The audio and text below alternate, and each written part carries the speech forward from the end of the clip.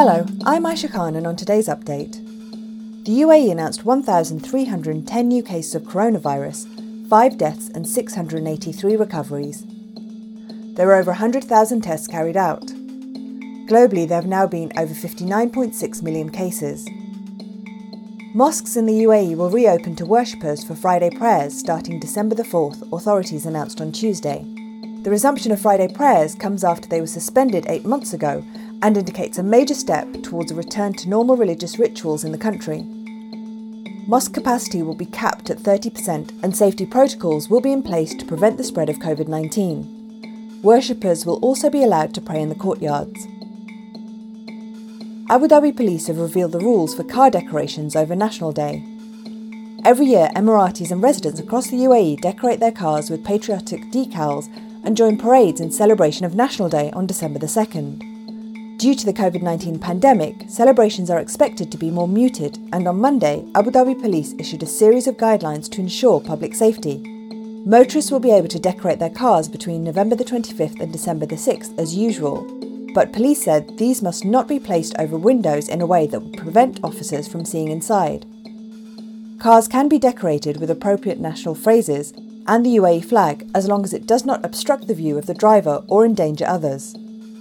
Decals and colourful motifs can be added only to the side of the car, and overall vehicle colour should not be changed.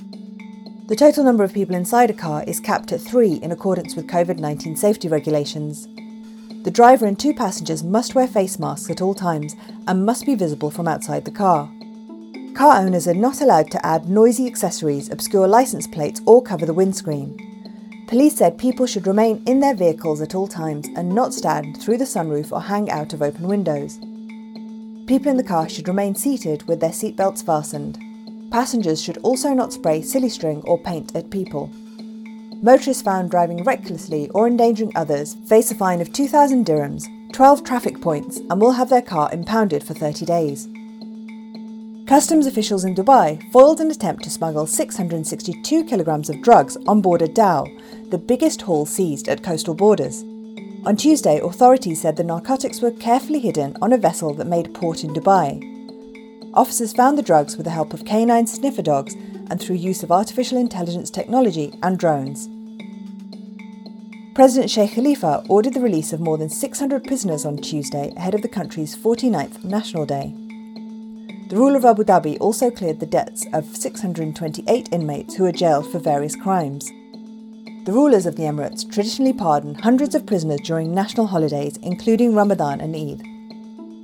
The Dow Jones Industrial Average traded above 30,000 points for the first time on Tuesday, buoyed by news of COVID-19 vaccines and the imminent accession to the Oval Office of Joe Biden.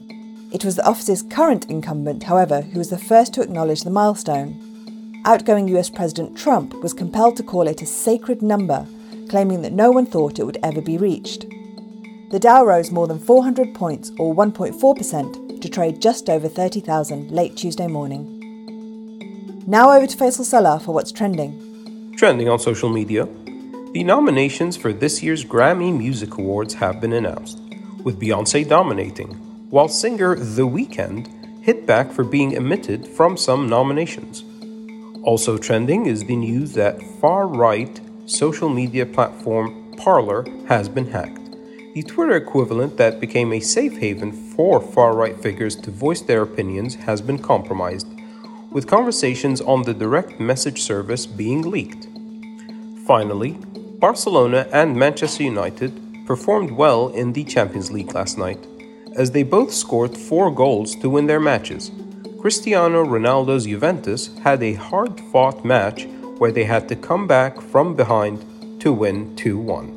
That's it for today's update. For more audio content, head to the podcast section of thenationalnews.com.